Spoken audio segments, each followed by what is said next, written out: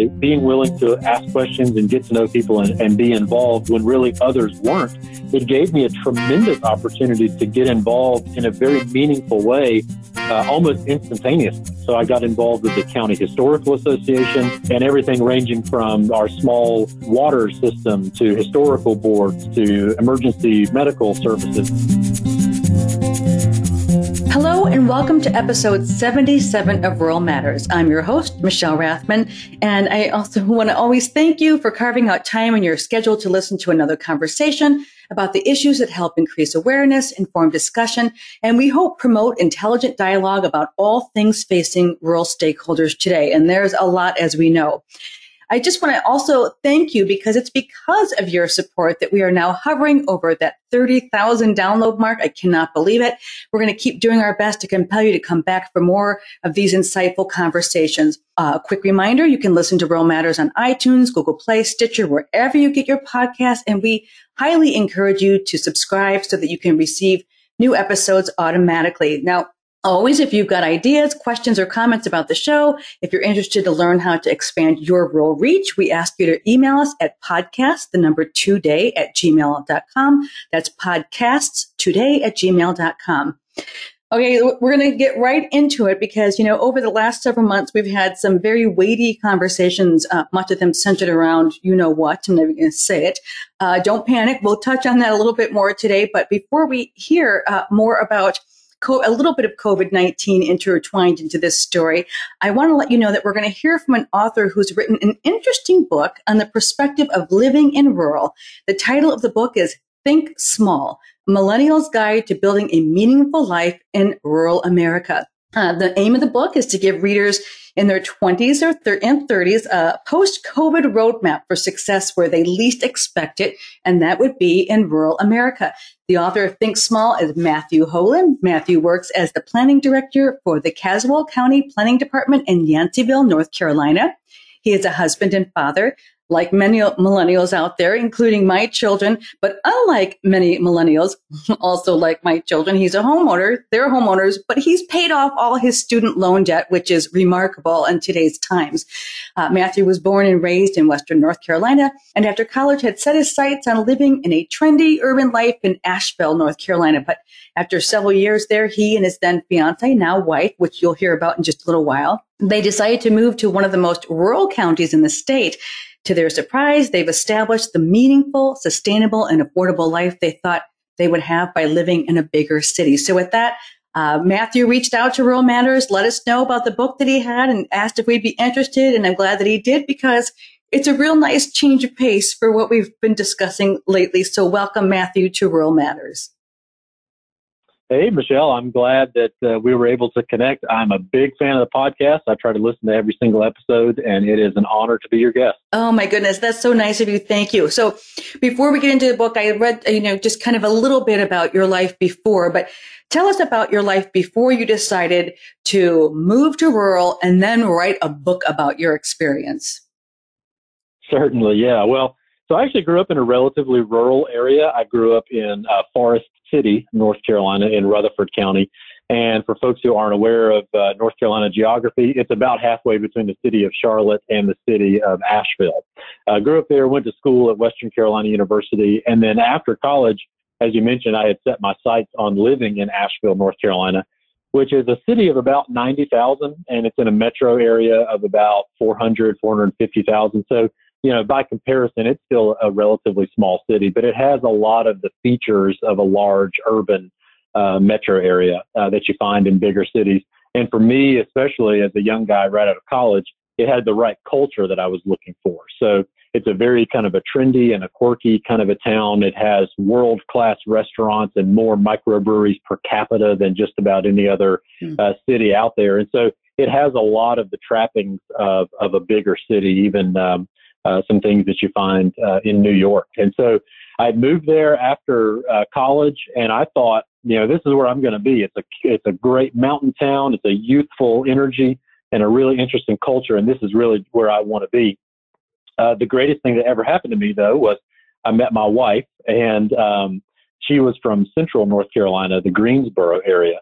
And we lived in Asheville together for a couple of years. But after she finished grad school, she really wanted to be closer to her family and closer to her family's farm. Well, they had left Greensboro a few years earlier, and they found a farm in Caswell County, North Carolina. It's a very rural county and has a lot of open and expansive land. So they bought a farm, they built a barn, and that's where they keep all of their horses. And so she says to me one day at lunch, I'd really like to move to Yanceyville, North Carolina. Mm-hmm. And my first thought was, where in the hell is Yanceyville, North Carolina? I had known about it and we had visited everything, but I just could not envision myself living there. So I kind of swallowed hard and I kind of prepared for a big cultural change. And we moved here. But as I talked about in the book, to our surprise, life has been wonderful. And I kind of detail all of those big historical markers in our life throughout the book. And then I convert that into a how-to guide for others to maybe make a similar move.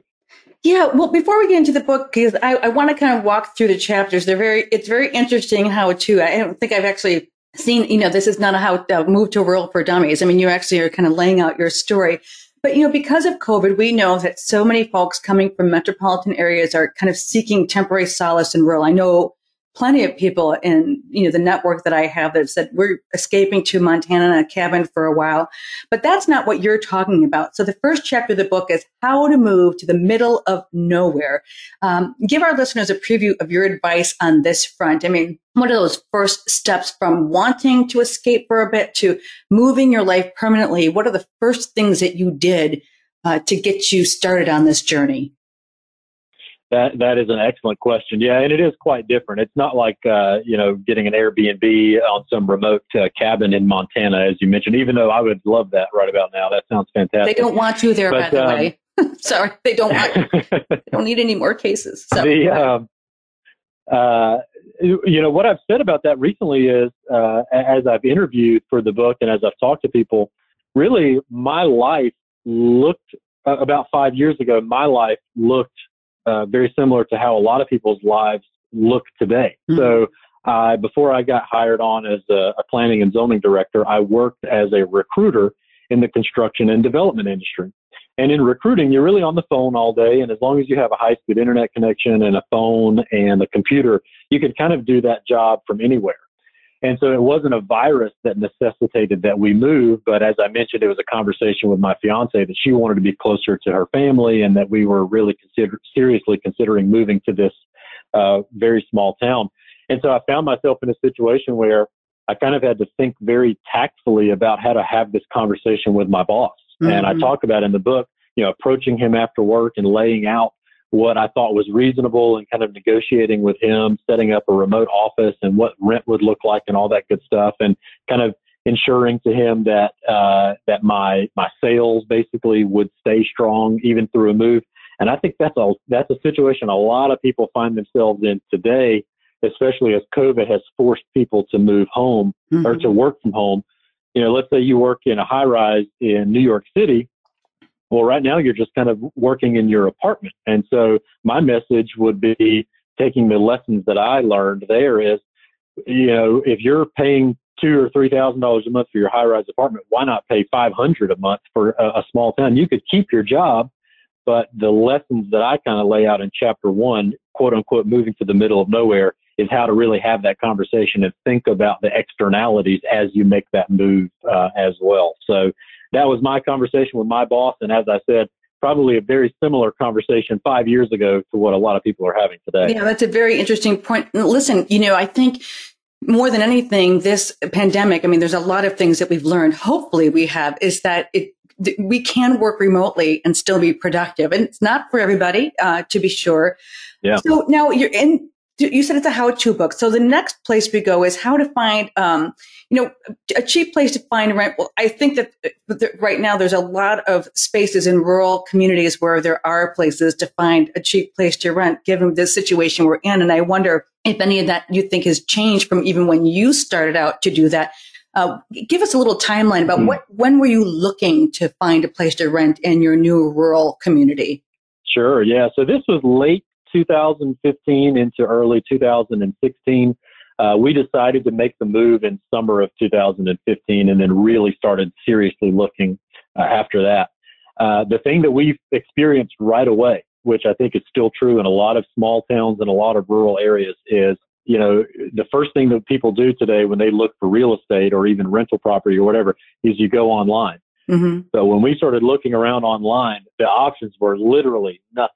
I mean, I remember looking on Craigslist in late 2015, and there was like one house available for rent in all of Caswell County. And it was like a mobile home way deep in the woods. It looked like somebody had abandoned it several years ago. So one of the first lessons we learned was just going online, as we were used to, was not a reliable method. And so we really had to hit the ground running and kind of use word of mouth to get in touch with the right people, make some phone calls, cold call people, and look for signs and that sort of thing in finding places to rent. So there's a lot of networking, which led to finding my remote office for rent, which turned out to be just an incredible situation in the city of Danville, Virginia, which is right over the state line. And then a lot of word of mouth as well, which led to us finding a home to rent here in town, which was close to my wife's parents and then close to the town of Yanceyville where we live today. So then from there, you also talk about the fact that, and there are so many brides this year that have had to alter their plans. And, ladies out there, when you think about your dream wedding, everyone's kind of taking to Pinterest. And that industry, before COVID was booming. And so you talk about how you found a place to rent. Now you have to find and afford a Pinterest, in quote, worthy wedding. Tell us a little bit about that before we take a break. Certainly, yeah. So as I mentioned, my wife's family moved to Yanceyville a few years before we did. They settled on a 90-acre farm in an old farmhouse that had been built in the 1920s. And it had been abandoned for about 7 or 8 years before they moved in. So the property needed a ton of work. But we kind of looked around at a lot of different venues, and especially for the price, we kind of came to the conclusion that we'd be much better off if we just kind of worked on this property and kind of, fixed it up and arranged it in a way that would be accommodating for our wedding, as opposed to renting somewhere else, especially in a larger city. So we rolled up our sleeves, and every weekend for about a year, we got to work on the farm, and we cut down trees, and we created pathways, and we've kind of built out our own venue, and just any number of things, a lot of which I talk about in the book. And we basically turned it into our dream wedding. I have a few pictures from the wedding. I saw there on my website. I wanted to see what the wedding looked like. So it was having the available space, a ton of hard work, willing to put in the work ourselves, thinking creatively, relying on friends for photographs, photography, and videography, and hiring some food trucks out of Raleigh, North Carolina, which were kind enough to drive up here for the day. Just kind of a lot of hard work and a lot of creative thinking. And we were able to put a wedding together that at the end of the day was about half the cost of what you would expect to pay today. And just for your listeners out there, just to kind of clarify, so my as you've mentioned here, my chapter titles are all how to, whatever the case may be. It's all my life story. So I talk about all the things that we've done over the last 5 years, and then kind of fold those into a how-to guide at the end of each chapter. And then there's a checklist in the back as well. And that's really what others can borrow from and use as their own guide as well. Yeah, including, and one last little topic here is how to buy a house for $39,000. And people might be thinking, oh my gosh, for $39,000, where you get, I saw the before and after photographs, just the ones that you had. And so I think, there is some really inspirational messaging here, is that if you do some significant soul searching, really understand what it is you are looking for in terms of your lifestyle and your quality of life. When we come back, we'll talk about kind of the professional side of things and getting involved with the community. But I think it's important to tell folks that, why are you able to pay off your student loan debt and buy a house for $39,000? You must have been willing to maybe essentially kind of maybe not give up some things, but make some decisions about not pursuing things that you no longer felt were meaningful in your life. Is that a fair assessment? Well, actually, I don't know if I would put it that way. I think that we have definitely found more meaning by being out here. I think we definitely have given up on some of the conveniences that people look to when they live in a bigger city. So, we don't have a ton of restaurant options. We don't have, microbreweries and axe throwing bars and a lot of those other trendy things that you find in bigger cities. We do have them right up the road in Danville. But we've made a very deliberate decision to kind of hunker down and focus on what we think is most important. In the process, though, what's been great is we have saved a ton of money.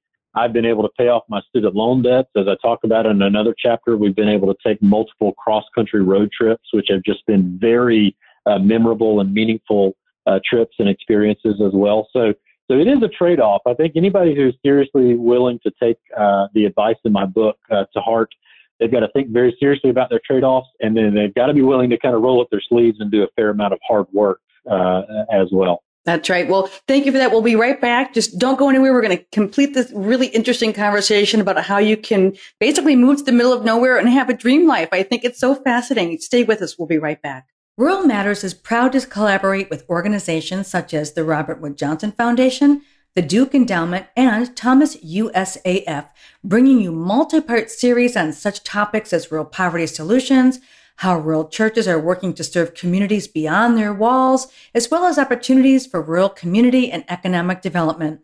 In the weeks ahead, we've got a new series coming your way focused on rural higher education. And of course, we hope you'll subscribe so that you won't miss a single episode. If your foundation or organization is interested in collaborating with us on a special series, or if you'd like to learn more about how Rural Matters podcast can help you expand your rural reach, be it regionally or nationally, we invite you to connect with us. You can email us at podcasttoday@gmail.com. That's podcast, plural, the number 2day@gmail.com, or send us a direct message on Twitter @RuralMattersPod. We know why rural matters to you. Together, let's use this platform to amplify why rural must matter to all. Now let's get back to our discussion. Okay, we are back talking with Matthew Hoagland, who wrote a really wonderful book that inspires millennials and those kind of seeking a different way of life to move out to the middle of nowhere. And so we just got done kind of talking about how you have a wedding, how you buy a house for $39,000, how to find a cheap place to rent. But one of the things I want to really touch on in the chapter spoke to me was how to build a meaningful life in rural America. And it's not just for yourself. I think one of the things that I was interested in is that your pursuit of becoming involved with the community in a meaningful way. And that's, that's not just, that's not selfish. It's selfless because you really kind of dove in. And talk a little bit about the first time you walked into a county commission meeting and kind of the feeling that you got. I love the way you describe it. Describe that for our listeners. Absolutely. Yeah. So I've always kind of described myself as a political nerd. I'm always keeping an eye on the news and watching C-SPAN and going to public meetings and things of that nature. So it's early 2016, and we have moved from Ashville to this new quiet little town. And I thought, well, first thing I want to do is kind of get to know the local political landscape. And so I go to an early county commission meeting, I think in the spring of 2016. And I walk in not really knowing what to expect, but coming from Asheville, where you have a very active and kind of vibrant political landscape, you've got people at public meetings, it's standing room only, and they're yelling into the microphone, and they're bringing their own signs, and they're really ruckus when they come to meetings. I went to our first county commission meeting, and there was literally about 4 or 5 people in the audience, and I was one of them. And so I walk in there, and it's an old historic courthouse that was built right before the Civil War. So I walk in, I think the big oak door kind of slammed behind me, and everybody looks back and sees this relatively younger guy walk in, and nobody recognizes him. And I felt like the newcomer in the old Wild West saloon, walking in to the bar for the first time. And so everybody kind of checked me out for a second and then went back about their business. But it was a bit of a culture shock. I show up and I'm thinking, my gosh, I mean, this can't be what's normal. I'm new to town, but I'm one of only 4 or 5 people at this public meeting, and I don't even really remember. Yeah. I don't even really remember what was on the agenda, but it was that was the most striking thing. So I went home and started to do a little research, and I thought, okay, well, maybe I just caught a meeting where there wasn't a lot going on. But even our local paper wasn't really covering local politics. They had more stories about an office cat that was kind of their unofficial office mascot in the newspaper. But the good thing about it was by showing up and by being willing to ask questions and get to know people and be involved when really others weren't, it gave me a tremendous opportunity to get involved in a very meaningful way, almost instantaneously. So I got involved with the County Historical Association and a couple of boards and commissions with the county, and everything ranging from our small water system to historical boards to emergency medical services and everything under the sun. And that resulted in a great relationship with our county manager. Yeah, and a great relationship with our county manager. Let me stop you right there, Matthew, because I know I can hear the energy in your voice because I know where this is leading. I will just say, I work with a lot of municipal hospitals, county-owned hospitals, and I've spent my fair share of time in, county commission meetings and whatnot. And to your point, I think one of the things that this is a lesson in opportunity for younger people. And I will tell you, from a county commission, from a city planner perspective, having younger people volunteer, correct? I mean, the committees, all these meetings that you're talking about, historical society and whatnot, these are all just volunteering your time. And so before you kind of go into how you found your place, your professional place, what did that do for you? How did it fulfill something that you were looking for in your life? Absolutely. Yeah. Well, and you're right. It was all volunteer. And for me personally, it's just very fulfilling and just meaningful to be involved in the community. I mean, it's one thing to be a citizen of your community and pay your taxes and go meet your friends at the local restaurant every once in a while. But I think getting involved and actually helping to craft policy and helping to guide the direction of boards and commissions and nonprofits and things of that nature, that's truly how you leave a mark. And I think in my generation in particular, millennials, which are typically folks born between about 1980 and 1995 or 1996, somewhere in there, it's kind of a cultural touchstone of ours that we want to be a part of meaningful experiences. And we want to have a job where instead of just kind of showing up and punching a clock and collecting a paycheck and some good benefits, we want our job and things that we do to genuinely make a difference on our community and possibly even the state or the world. So, it's just I think it's very natural for my generation, but it was very important to me personally to get involved and truly help to shape and make a difference in this new community. And, that was one thing that we had to seriously consider when we moved here too, is if we're going to move here and we're going to set up roots and we're going to buy a house, we're going to do all these things, we're really committing ourselves for the long haul. And so why not get started now with really having that type of an impact? Because, as we have kids and we grow and retire here, these decisions are going to have an impact for our lives for, possibly decades to come. Right. And the opportunities in a community the size that you're in are far greater than, say a suburban area where there's a lot of, clamoring to just, to fill the seats. There's a lot of competition to do that. And I will say again, I think about this to all of our listeners. If you are a younger person in a rural community today, to think about reaching out and becoming a part of your civic conversations, being on committees and whatnot, because at the end of the day, people are retiring, they're leaving these posts, and we need to have this refresh. So that's kind of my soapbox. So now we're going to continue there. Now, absolutely, I agree with you. Absolutely, doing all this great work and getting that experience, it led you to then becoming the city planner, a position you really didn't have a clue what it entailed. Certainly, yeah. Well, the title of that chapter 6, is How to Land a County Planner Job with No Experience. And I say that a little bit tongue-in-cheek because, I had some experience. And as I mentioned, I worked in recruiting in the development and construction industry. And so that kind of gave me a pretty good secondhand knowledge of how zoning and land development and construction processes work and things of that nature. My boss for that company was also a member of the North Carolina General Assembly.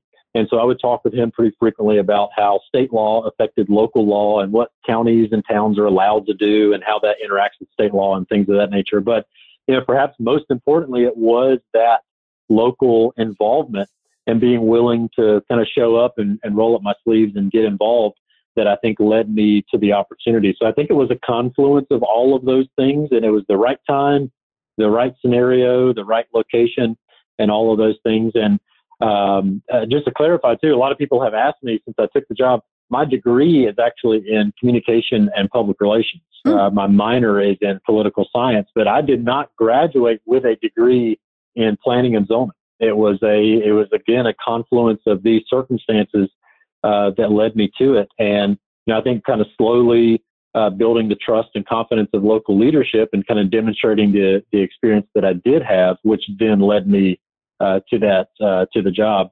But if I might say one more thing about that, again, going back to how millennials crave a profession, an occupation that allows them to shape their community. Since getting involved, I've launched an initiative for broadband expansion, for cell tower communication expansion. Excellent. We're currently working on, different ordinance policy and different zoning policy for the county as well. So I've had the job for a little over 2 years now, but already am able to be a part of crafting very meaningful reforms that will, again, have an impact for the county for generations to come. I see bigger things for you, Matthew. I have to say that. Hey, well, the biggest thing now is that I think it's just a lesson that others can emulate. And as you mentioned, the opportunities are vast in rural areas. You try to do something similar in a big city and they're going to go, okay, great, start out as an intern. You do something in a small town and they're going to say, within a couple of years, we want you to be in charge. So I think the opportunity is absolutely there for other folks that are my age. It's a responsibility not to be taken lightly, because we know that, our rural communities, some need major, revitalization. Others just need new leadership, new ideas. And I think what you're doing is excellent. Before we close out, a couple more questions for you. Real quickly, we kind of talked about them in this conversation, but what are the benefits, kind of the highlight benefits that you can offer to millennials contemplating moving to a small town? Just do a tick sheet for me really quick. Absolutely. Yeah. Well, speaking of a tick sheet, so I do have checklists in the back of the book that kind of correspond with all of the chapters. So biggest thing is going to be, as simple as it sounds, just doing some research about internet connectivity in a small town in which you have your eyes on. Create a list. Do you want to live in the Mountain West? Do you want to live near a lake? Do you want to live near a beach? I think right now with the virus and with technology, opportunities are pretty much limitless for where people want to live, almost anywhere in the country. So start with a broad net and then kind of work your way down. Do some research into the cultural makeup of your small town. There's a small town in Virginia, Floyd, Virginia, which is only a town of maybe 450, 500 people, but has a very kind of quirky bohemian culture. So even if you want that type of culture and lifestyle, it is available in very small towns. So I would encourage you to do that research. Same thing with real estate, whether you're going to buy commercial to start your own business or move your business or buy a home or any number of things. Just a lot of research up front is really going to be the key thing. Yeah, and I'm just going to add, I don't know if this is on your list. I didn't happen to catch that, but I also think it's important to really understand the availability of healthcare in the area and how far away you might have to travel for that. And I have to put that in there because I think it's an important thing to say as well. So the last question I have for you is, what kind of data are you seeing about millennials? Where are you getting some data about millennials moving from big cities to small towns or rural areas? Do you have anything that you can offer on that front? I have, yeah. So in chapter 7 of the book, I talk about a few data points in there. One Wall Street Journal article that I referenced, which was actually back in 2018, so long before the pandemic, showed that collectively cities in the U.S. Over a population of, I think, about 500,000, lost somewhere in the neighborhood of 30 to 35,000 millennials just in the year 2018. And that was the 4th or 5th consecutive year where you had seen numbers like that leaving bigger cities. I haven't seen data as concrete since the pandemic set in, but I have seen some data on real estate queries, and I've seen where real estate searches for small towns and rural communities have spiked some like 80 to 100% in the month of April, for example, whereas real estate searches in bigger cities have gone down some, 15 or 20%. And I've also seen a lot of data about wealthy people being able to leave cities in the wake of the pandemic or just kind of move out to second homes. I haven't seen as much data about millennials and middle class folks out there. So my appeal to them would be, it is possible, even if they don't think it's possible. And I might humbly suggest my book as guidance for them to do that, because I think just kind of by providing that example, even though my situation was different, we made our move several years ago. I think just by providing the example, it'll tell others in a similar situation that it is possible and give them kind of a guide on how to get started. Well, my goodness, for a guy who wrote a book called Think Small, Matthew Hoagland, you've got some really big ideas. It's really been a pleasure to talk with you. And I wish you continued success. And I'm glad that you had an opportunity to tell your story. Congratulations on the book.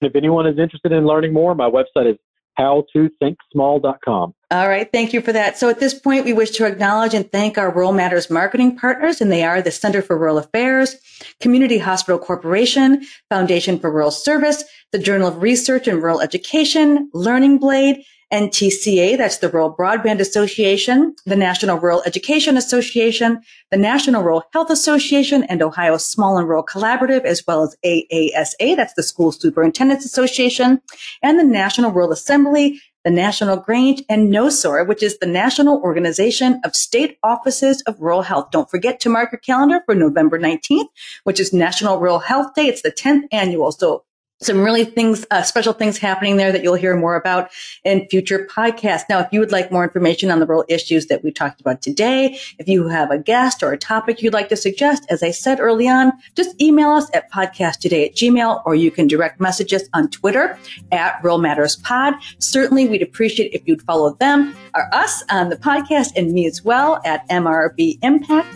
Rural Matters is produced by Michael Levin Epstein. I thank him for all his contributions. I thank you for listening, and we'll talk to you again next time on Rural Matters.